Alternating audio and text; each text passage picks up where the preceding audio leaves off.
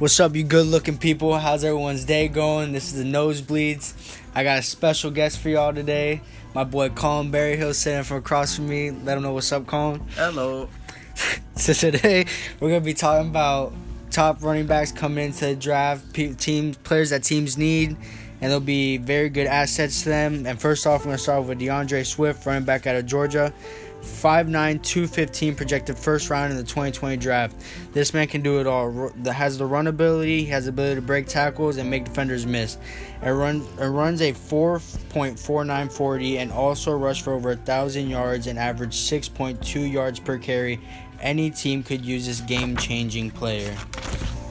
Georgia tends to produce many good running backs in the last few years with Nick Chubb, Sony Michel, and also Todd Gurley.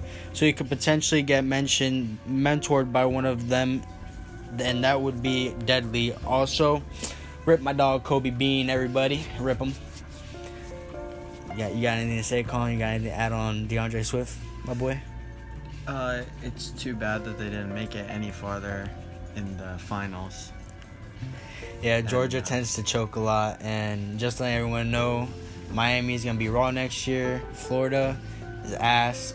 I don't know if I'm allowed to say that, but I'm sorry, Miss H. I said it anyways. Florida's garbage.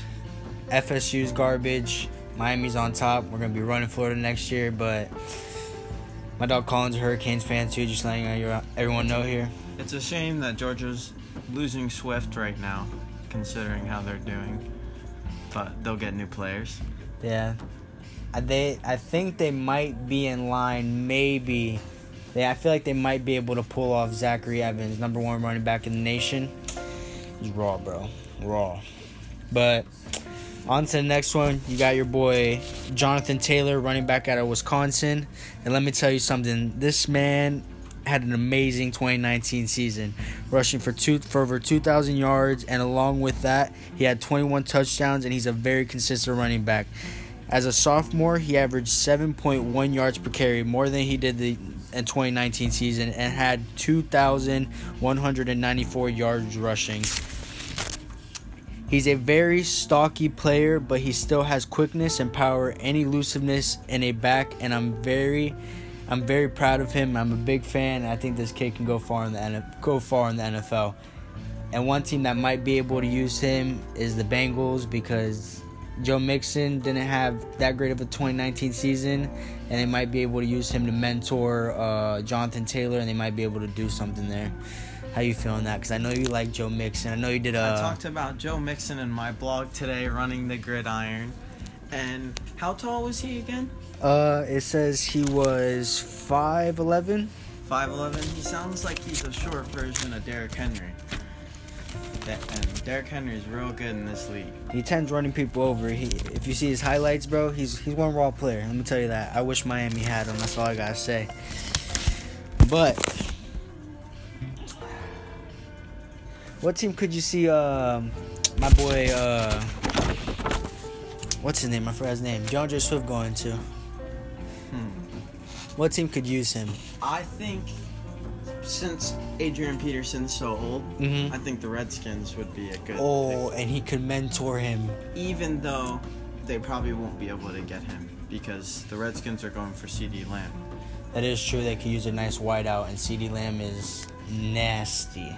Disgustingly raw. That's all I gotta say. If Oklahoma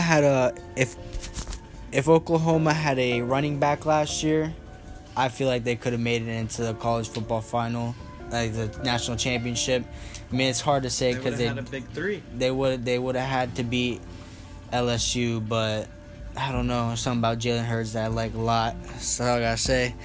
He's a miniature version of Lamar Jackson. But another man coming out of Utah, Miami just picked up Derek King from Utah. Transfer over, but coming from Utah, we got Zach Moss. He's 5'11", 215. He runs a 4.55 40. He's rushed for over 1,000 yards in the 2019 season with 15 touchdowns, and some people think he might go in the first 3 rounds. I think he would go second, in my opinion. For that reason, it's because there has been some medical concerns. So if he's healthy, he could be a good asset to any team. Last season, He carried Utah to a 9-5 record, rushing over 1,000 yards. So that is it for today. Hope all you people enjoyed. You good-looking people. Just letting you all know that. People, I'll see you on the next podcast. Thank you for joining me and my boy Colin. I promise you. Tune into my blog, Running the Gridiron. Yes, sir. On Blogger. Yes, sir. Letting y'all know. And you best believe that Colin Berryhill would be on a football podcast in Miss H's class. And you best believe the Miami Dolphins are winning the Super Bowl next year. That's all I gotta say for y'all. Be back next time. Signing out. See ya.